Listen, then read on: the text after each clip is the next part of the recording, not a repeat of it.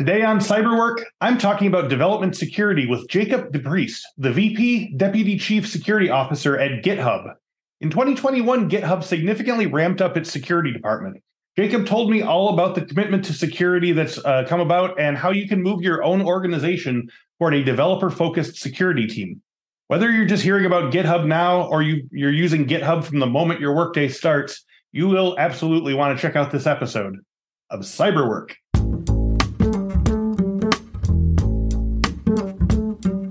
Welcome to this week's episode of the Cyberwork with InfoSec podcast.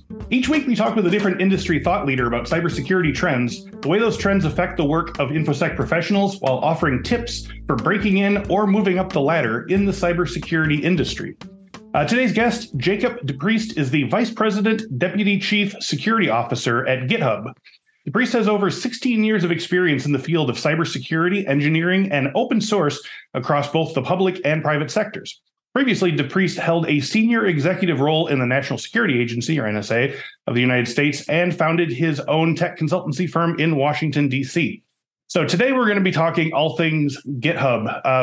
We'll bring it up soon, but in 2021, GitHub made some important strategic changes that Jacob is part of, and I'm looking forward to hearing more about them. So Jacob, thanks for joining me. Welcome to Cyberwork. Thanks, Chris. Really happy to be here. Look forward to our conversation. Great. Me too. So, just by way of breaking the ice, let's start out a little bit about your origin story. How did you first get interested in computers and tech? What was the initial draw to all of this stuff? Yeah, I think like a lot of folks drawn to tech as a kid, I played with Lego, probably took apart and attempted to put back together way too many of my parents' electronics in the house. Not always successfully, unfortunately. Were they cool with that? Did they? Did you get a lot of talking to? For the most part, yeah, they were cool with it.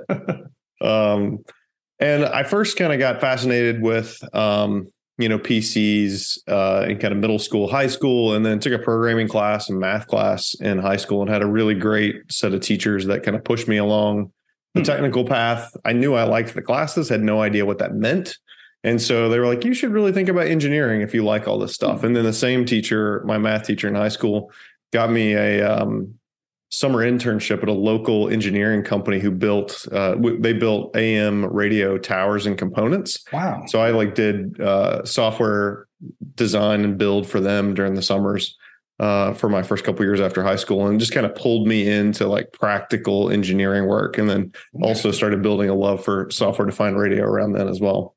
Now, do you have a sense of whether your particular high school experience was noteworthy in the sense of, were there a lot of schools in the area that were offering this sort of extensive level of computer experience, or do you feel like you really that this was like an outlier that you were very lucky to be part of?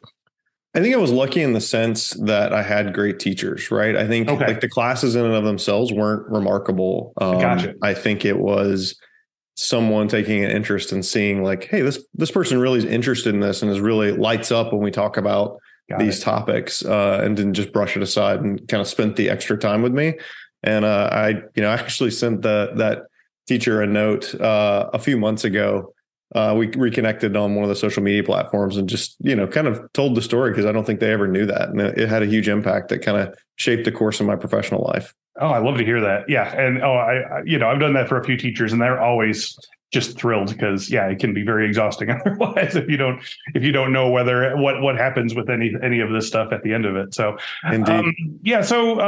Going further down, I like to look at my guest LinkedIn profiles because it gives me a sense of the type of work that you've taken on over the years and the types of roles you climbed through to get through where you are now. So I want to ask you, in whatever way you feel comfortable about your journey up the ladder in the NSA. So from 2006 to 2021, 15 years, you moved through NSA roles, starting with a hardware software engineer and technical lead position up through engineering manager, technical director, director developer productivity, OSS evangelist, and finally senior director IT integration.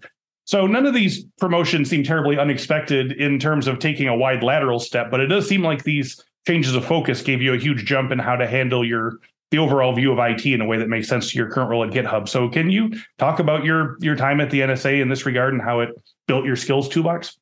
Yeah, absolutely. I mean, kind of going in to cover the last thing first, I think The diversity in those jobs and roles did give me a special appreciation for being able to do something as complex as security leadership at GitHub, because we're an incredibly technical company. And so, being in the security team also requires a fair bit of technical know-how in terms of engineering and sort of the whole span of the system. And so, my journey at NSA, I started out in software-defined radio. I came out of grad school with software-defined radio engineering experience and did my master's work in that. And so I spent a lot of time focused on like real-time processing and how to blend really complex math processing with reusable software components, which was super fun.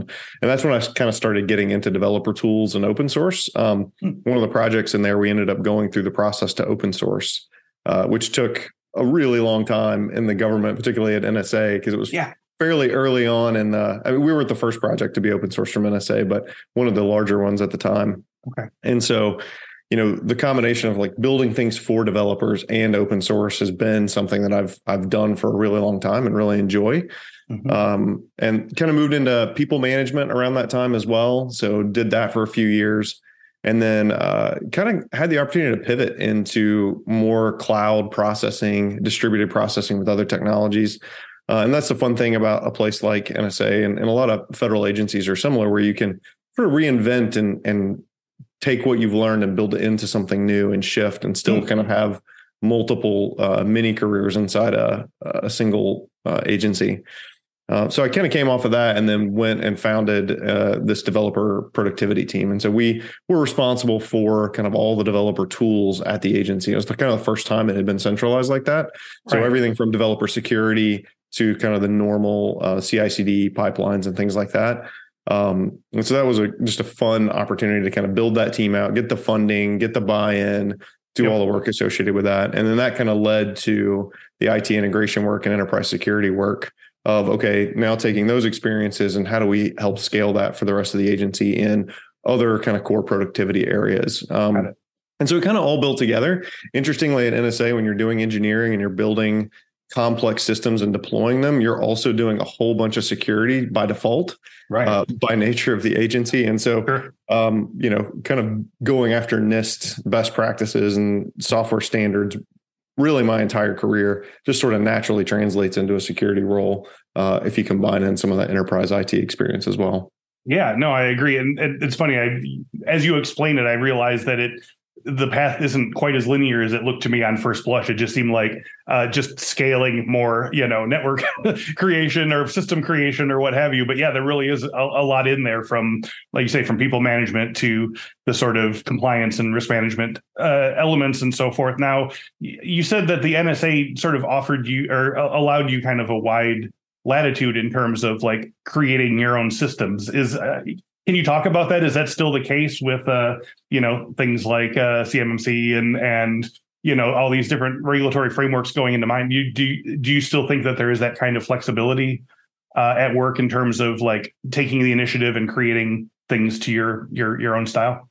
Yeah, I mean, I think ultimately it's driven by what the mission needs and what the outcomes you're trying to achieve. Really, like any company, I don't think the agency is different in that sense. I think it is clear to meet some of the security standards that are required, and they are very rigorous inside a place like NSA. And the ability to do that in a way that leverages modern technology, I think, is actually improved over the years as well. And so I think there's just a ton of opportunity to develop in those spaces, very similar to how you would on the outside. I mean, there can sometimes be additional security controls that maybe the average developer out in the industry doesn't have to deal with. But I think there's still a fair bit of autonomy in how you solve for the mission needs. Got it. Can you talk about your average workday or work week as VP, Deputy Chief Security Officer at GitHub? Because, I think people want to know, if I get to this position or work towards this position, what would be my primary responsibilities or tasks that I can count on to take over my day? And so can you tell me a little bit about that? What point of the day does your to-do list set itself on fire, Yeah, that's a fair question. So my day-to-day responsibilities are essentially running the day-to-day for the security org inside GitHub. And so that includes our product security teams, which includes bug bounty and product security incident response and kind of our architecture security review process. Includes security operations, like threat hunting and incident response and platform abuse, things like that, anti-abuse, GRC, and also Security Lab, which is kind of our outreach arm for education training and all those things. Mm-hmm. So I think what's interesting in terms of like how the weeks unfold, GitHub has a very strong culture of focus on people and connection. We're all pretty much 100% remote and async at this point. So there are a few offices around the world, but for the most part, we all work remotely. And so I think I spend a lot of my time in one-on-ones with my leaders, with peers, with other leaders, kind of building those relationships and being intentional about that. I think it's really important, particularly in a remote environment. So I'd say like 40% of my time is people oriented, around people, whether that's coaching, being coached, having, peer conversations, things like that. I try to spend about 30% of my time on organizational work and kind of mission focused work. Like what do we have on the plate this week? What do we need to do? What are the kind of organizational priorities that need to happen?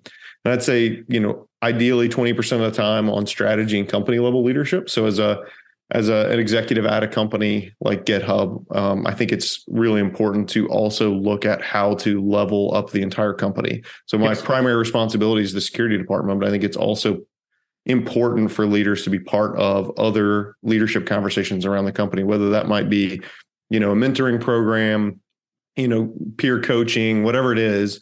Being present and engaged in leveling up the entire company and learning as well, I think is really important. And then the last bit, I try to spend some amount of time with customers and doing external engagement as well. Particularly in security, I think it's really important to be in front of customers and hear what their struggles are, hear what their perceptions are. And I think, it's interesting, security shifting to be a market differentiator, I think, for a lot of companies, where it's not just like, oh yeah, the security team keeps folks safe and keeps the product safe, and we don't really ever talk to them. They just kind of are off over there. But really, like, consumers and other customers really want to be discerning buyers and want to know how we do our work and how we keep them safe and how we keep their data safe. And so I try to spend a little bit more time on that than I probably otherwise would.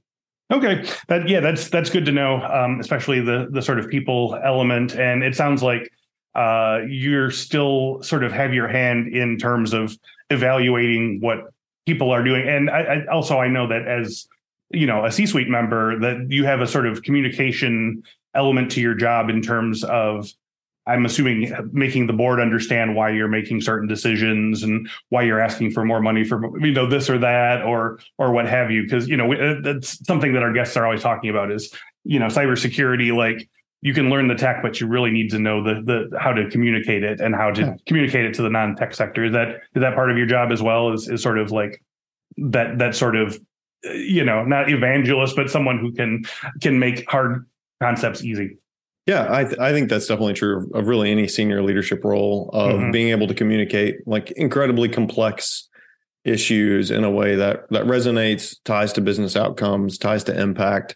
Thankfully, my boss, who's the CISO and engineering SVP, has a good grasp on all this as well. So it's quite easy to chat with him and communicate that as well. But teeing that up for not just the board, but also customers and other stakeholders, I think, is important as well. And so definitely there's a lot of time there. And then, obviously, if there are security incidents, we all pitch in and roll up our sleeves and go dig into that. So that's, obviously just part of the job, being in security as well. Thankfully, I have an amazing team that I trust, and they're empowered to go solve these problems. So I think that makes my job quite a bit easier. Well, yeah, we'll be getting to that team real soon here, and I'm excited to learn more. But so we've given plenty of warning at the top of the show what this episode is about, and we've said it so far. But just to reiterate, this is about GitHub. So asking what is GitHub to a developer might feel like asking what is a library to an obsessive reader. But if you're a cybersecurity student or professional or want to be soon, you're probably going to be spending plenty of time on GitHub, whether searching for the exact tool you need or maybe just browsing it to see what's out there. So for listeners who are completely new to this space, can you explain briefly what GitHub is, who uses it, who contributes to it, and its current role in the software development field? Yeah, happy to. I mean, at a really high level, GitHub is a cloud or a SaaS provider. We also have on-prem solutions, but it's a way for developers to store and manage their code. And then a lot of the tools around that. So tracking those changes, building the outputs of the code. So continuous integration, continuous deployment, the security tools around that. So it's really a platform for developers to build, manage, and the ecosystem that kind of goes around that. And so just to kind of give you a sense of scale, we have over 100 million developers on the platform now, which is pretty incredible. And 90 of the Fortune 100 are customers for the platform. Mm-hmm. And so we're really embedded into the entire world's software development ecosystem in some way, shape, or form. And so even if, a company is not using GitHub as their primary development tool, it's almost 100% certain that they're leveraging some sort of open source package that was developed and built on GitHub. And I think that's another really important aspect of GitHub is it's not just for customers who are paying customers. There's an open source component to it that's really core to what we do and have always done. And so for those not familiar with that, open source is a way to collaborate and contribute to software in a very open way where the outputs of that and the collaboration is free and transparent to all. And it's a really incredible thing. And so I think, I can't remember the latest stat, but it's something like 95 to 99% of all software has some component of it that's based on open source. And so really that means that almost all software has got some component that was built or developed around or through GitHub. Yeah. And I think that's something for us sort of noobs to have a hard time getting our heads around, is that any sort of software development that you're going to do is going to be made up of lots of other people's code at different points. And it's almost like making a cake or something. You're going to have to get all these supplies. You're going to put your own spin on it, but you still need to get the eggs from the store. You're not going to raise your own chickens and so forth. So, I mean, can you talk about that? Like in an average, say like app development or something like that, like how many sort of pieces of software, tools, software, code, whatever, need to be pulled from kind of outside sources versus what's created, by the team? Yeah, I think that's a great question. I mean, I think it really depends on what the outcome is that the development team is trying to achieve. But I think in a lot of cases, companies and even hobbyist developers have realized like what's the value they want to add? Like what's the hard problem they want to go solve? And usually that's not re-implementing a thing that's been implemented before. So it's, whether that's text parsing or a graphics framework in JavaScript, or a core security tool for, scanning and looking for vulnerabilities. Like most of the time it's the additional secret sauce that somebody wants to develop on top of those things. And so, often people will start with an open source foundation, pulling these tools together and then saying, okay, how can I combine this in an innovative way or add to it or build a new either open source or commercial tool on top of it that goes with it. And so I think, it's not true in every case, but I think many, many developers start with that open source foundation for whatever it is they're building. We certainly do, which is no surprise in our tooling in GitHub. So since you joined GitHub in 2021, the company has invested heavily in the security team and has doubled down on the company's commitment to fostering better security team experiences across the software ecosystem. So can you tell our listeners why and how this came about? I mean, I know that in my minimal poking around in GitHub, there was maybe a perception of the feeling of a Wild West feeling with everything kind of on display and available for use. So can you talk about what brought up the decision to really lock in the security team here?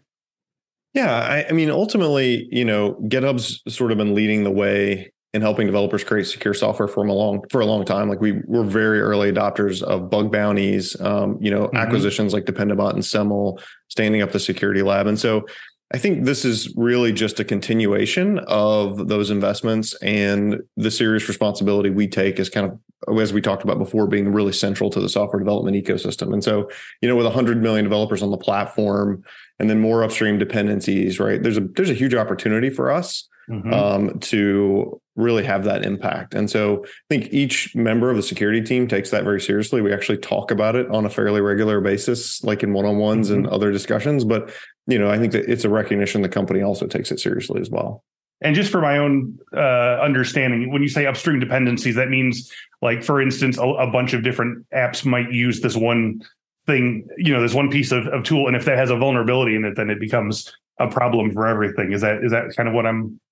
Yeah, I think that's part of it. I think too, like, there's so many companies whose products depend on GitHub every day, right? Their developers may spend all day long in GitHub, and then the average consumer who downloads that app on their mobile phone or uses it on their computer or interacts with a bank may not realize that like that work actually happened on GitHub. And so we kind of recognize and see that dependency stream and do our best to kind of continue that investment and continue to focus on what can we do to make that more secure, make it easier for developers to do their job, and go from there. All right. So what are some of the security risks that GitHub faces? What tasks do this enlarged security team have to perform to keep things safe and on even keel? Yeah, I think, we probably face a lot of the same tasks that a lot of others in the ecosystem do. There's threat actors out there looking to make a quick payday, right? In our case, because we do have so many kind of key customers, right? That's a thing that we think about a lot. How do we protect our customer data and intellectual property? That's really, really important to us. And we spend a lot of time and energy and resources thinking about that. One of the other things that we spend a fair bit of time on, because GitHub is so widely used and it's such a big platform, is how to detect and combat abuse as well. And so we have a whole team, which is, I think, somewhat unique in the security space in our security team, that's focused on building machine learning models and creating tools and detections to detect abuse, but also combat it. And, we have to do it effectively near real time to be able to handle the scale of the threat actors out there. Yeah.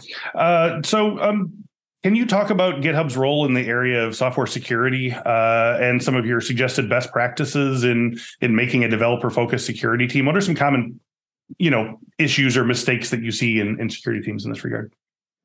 Yeah, I think about this probably in a couple different ways. One, from the developer's perspective, how do we help developers stay in the flow and have the security tools they need at their fingertips so that it's not an interrupt-driven process. It's sort of baked into how they do their work. And so if you look at some of our products like Dependabot and secret scanning and things like that, code scanning, it's really baked into that GitHub experience.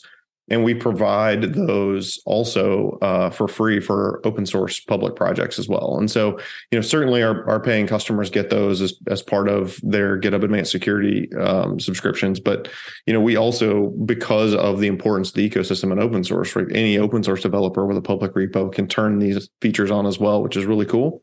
From like a more kind of, if you take a step back from that developer flow, when I'm talking to customers, the three things I always talk about of like, what are the top three things folks can do? And it depends on the customer and depends on the situation. So this is slightly abstracted, but turning on multi-factor authentication and SSO, if you have SSO available, like that's just table stakes now, I think, because of so many threat actors going after account takeovers and all the data, like credentials being leaked all the places, and you can go purchase them in various darker places of the internet. Like, it's just important to start with that. Yeah. The second one we talk about a lot is secret scanning. One of the biggest threats and most successful threats we see on a regular basis is a threat actor getting access to source code that had secrets stored in it.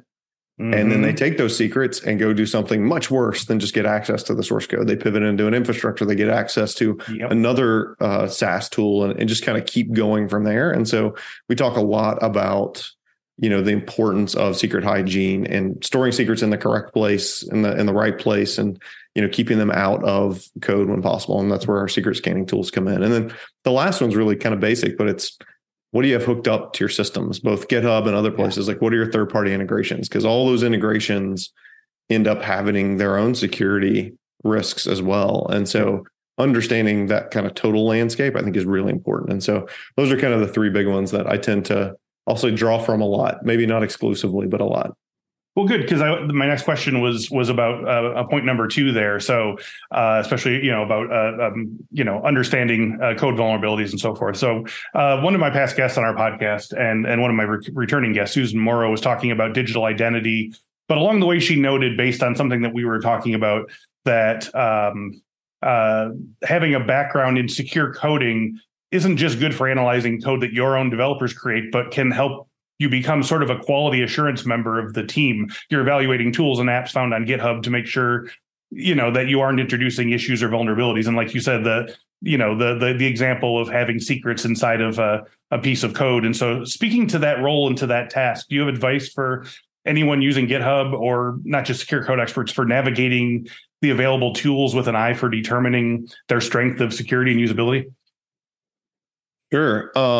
Yeah, I mean, to kind of go back to like, not everybody's got that security background. I think that's okay. And I think, understanding sort of the basics and the fundamentals about threats and risks and vulnerabilities is really important. And then leveraging other tools to help with the details of that, I think is where the sweet spot can be for a lot of people. And so like not all developers are security experts who use GitHub, and that's totally fine. So that's where I think a combination of things like turning on some of the security tools by default, just so that, we're just constantly scanning repos for secrets, which we do for public repos already as a company, but like, even private repos, I think it's important for teams to think about that. And then things like our bug bounty program. So being able to like have that open to where folks can kind of provide that feedback as well. I do think there's also, for folks kind of getting started, how to think about this space, there's some really good guides that we produce and that other partners produce as well on like, when you're thinking about GitHub Actions, which is the kind of our core CI/CD platform, how do you secure that? How do you harden it? How do you make sure that the things that it's building are secure? And so there's really great guides out there for things like that. And I think for folks kind of looking for that way to step into it, there's another interesting opportunity with Codespaces, which is our kind of ability to kind of get almost like a clean room that we host where you can do compute.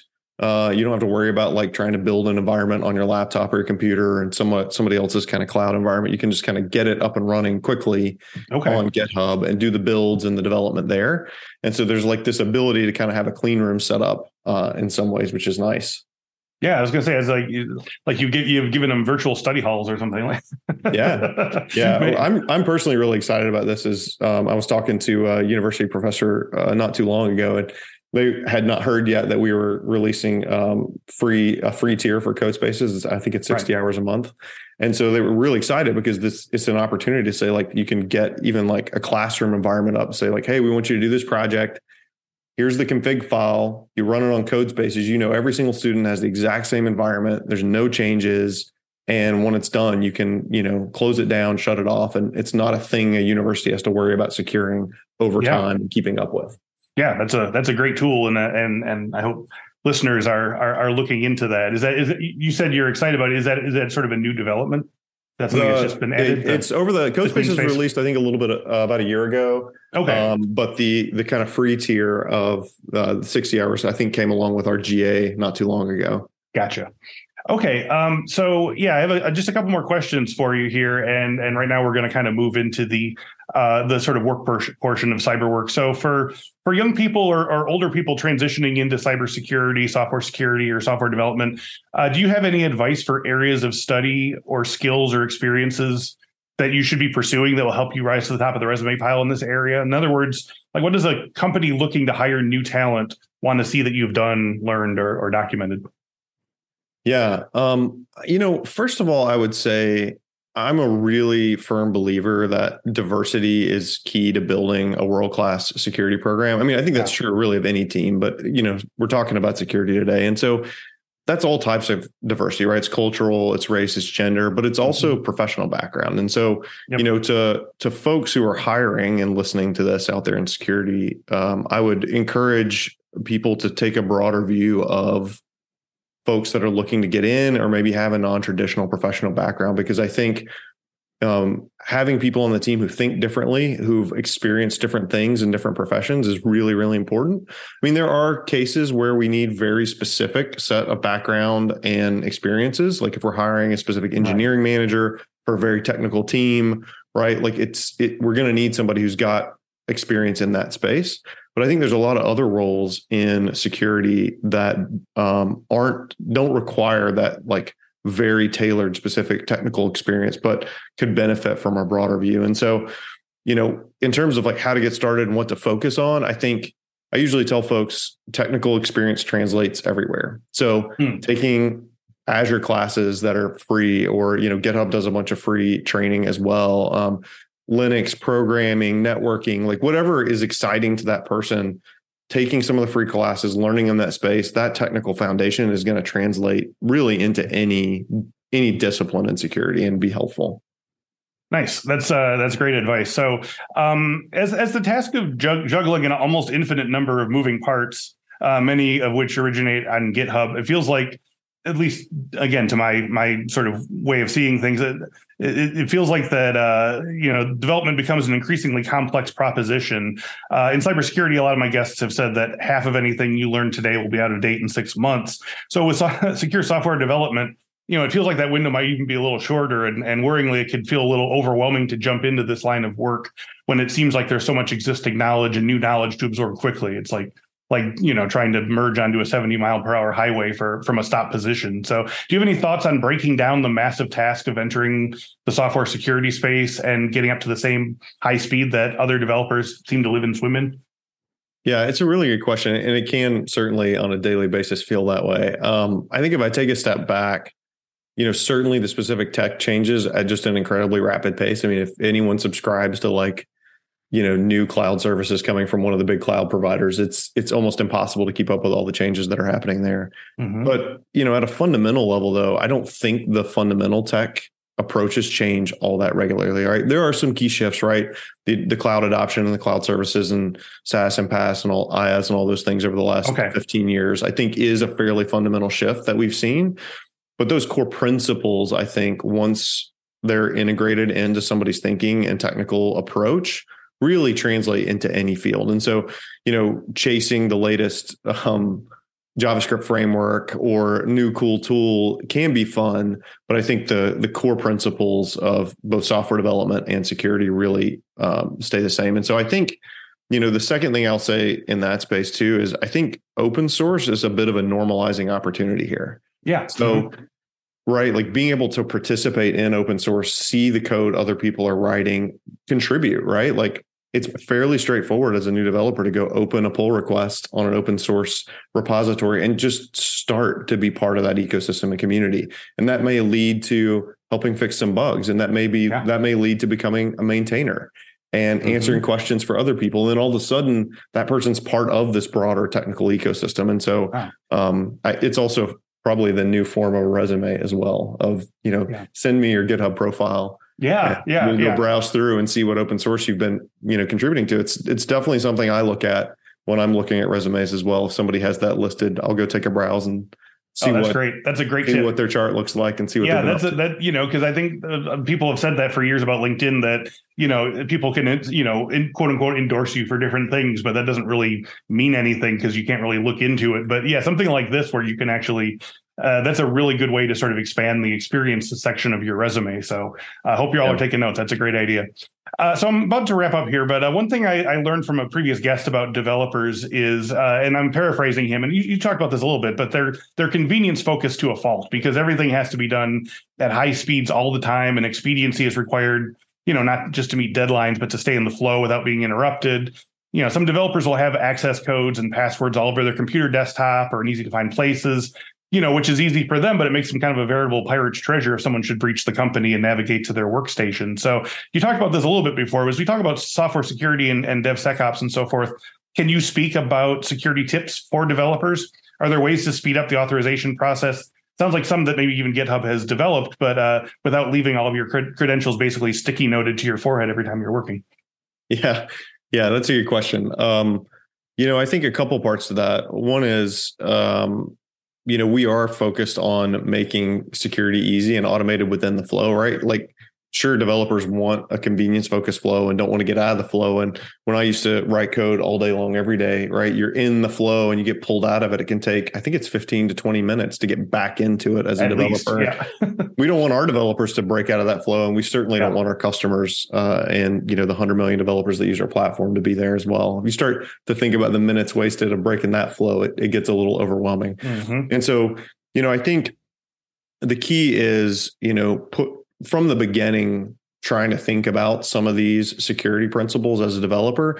And I think, that's probably one of the shifts that I think we're seeing over the last few years is software development and security are almost the same thing now. Like, it's doing software development in a vacuum and not thinking about security is becoming less and less of, I think, an expectation for companies. And I think, for developers as well. And so kind of approaching technical challenges with that in mind, like, okay, cool, I'm going to go build this software platform. Where do I put my secrets? Like, how do I think about IAM and building those in as part of that core design? I think we're just going to see more and more of that. I also think, it depends on, are we talking about developers who are building kind of core infrastructure or more like like user facing apps? And there's kind of different models to think about it. We were kind of talking about earlier things so complex. Some of these infrastructure apps are really, really complex, and you can't just go sit down and build because it may use like 10 core cloud services, an IAM provider, right. Network connections, storage, all these things. And so I think that's where having a core team with these experiences and being able to think about what is security from the outset is so important, and kind of bake it in from the beginning. That's great to hear. Yeah, I think that's some excellent advice there. So we're just about to finish here, but as we wrap up today, we've already talked quite a bit about GitHub, but if there's anything you want to discuss further regarding upcoming changes or innovations or rollouts that you're excited about, you feel free to do so here. Oh yeah. One thing I'll mention that we're starting to see some really interesting and fun traction on is we just released something called private vulnerability reporting. Okay. And so this allows open source maintainers, of which there are many, many on GitHub, to be able to accept private vulnerability reports from researchers or developers or whoever. So they're using the open source tool. They find something they think might be a security issue. And instead of trying to go figure out a way to contact the maintainer or, sometimes post it publicly, which is not always the best responsible disclosure method. We now have a way for them to report that privately, and it can be triaged by the maintainer. And then it's kind of built into our whole dependency security tools as well, if it kind of moves forward from there. And so I think, I'm excited to continue to watch that space. I think we're just at the beginning of seeing the benefits of that for the security community. Very cool. All right. One last question for all the marbles. If our listeners want to learn more about Jacob DePriest or GitHub, where should they go online? I'm at Jacob DePriest on LinkedIn and GitHub and most of the social media. So feel free to find me on any of those. Okay. And do you mind if our listeners drop you a line? Not at all. Great. Would love to hear from them. All right. Well, Jacob, thank you for joining me today and for helping our listeners navigate the ocean of info over at GitHub. This definitely helped me, and I'm sure it helped them as well. Thanks, Chris. It was a pleasure.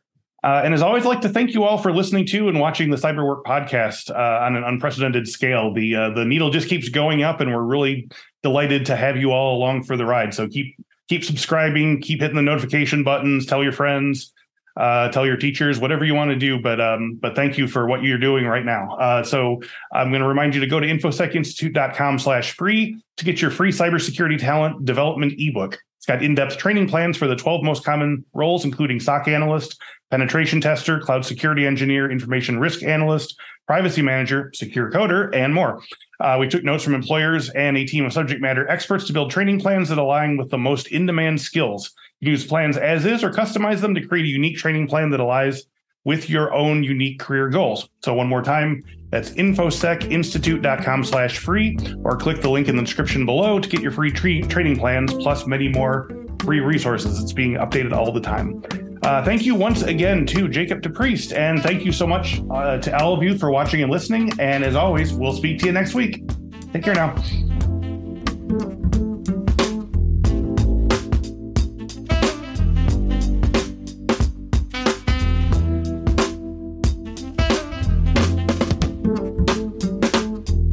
How about some free cybersecurity training resources for you and your team? Just go to infosecinstitute.com/free to get ebooks, training guides, and more than 100 cybersecurity training courses, all free for Cyberwork listeners. Go to infosecinstitute.com/free and start learning crucial new skills today.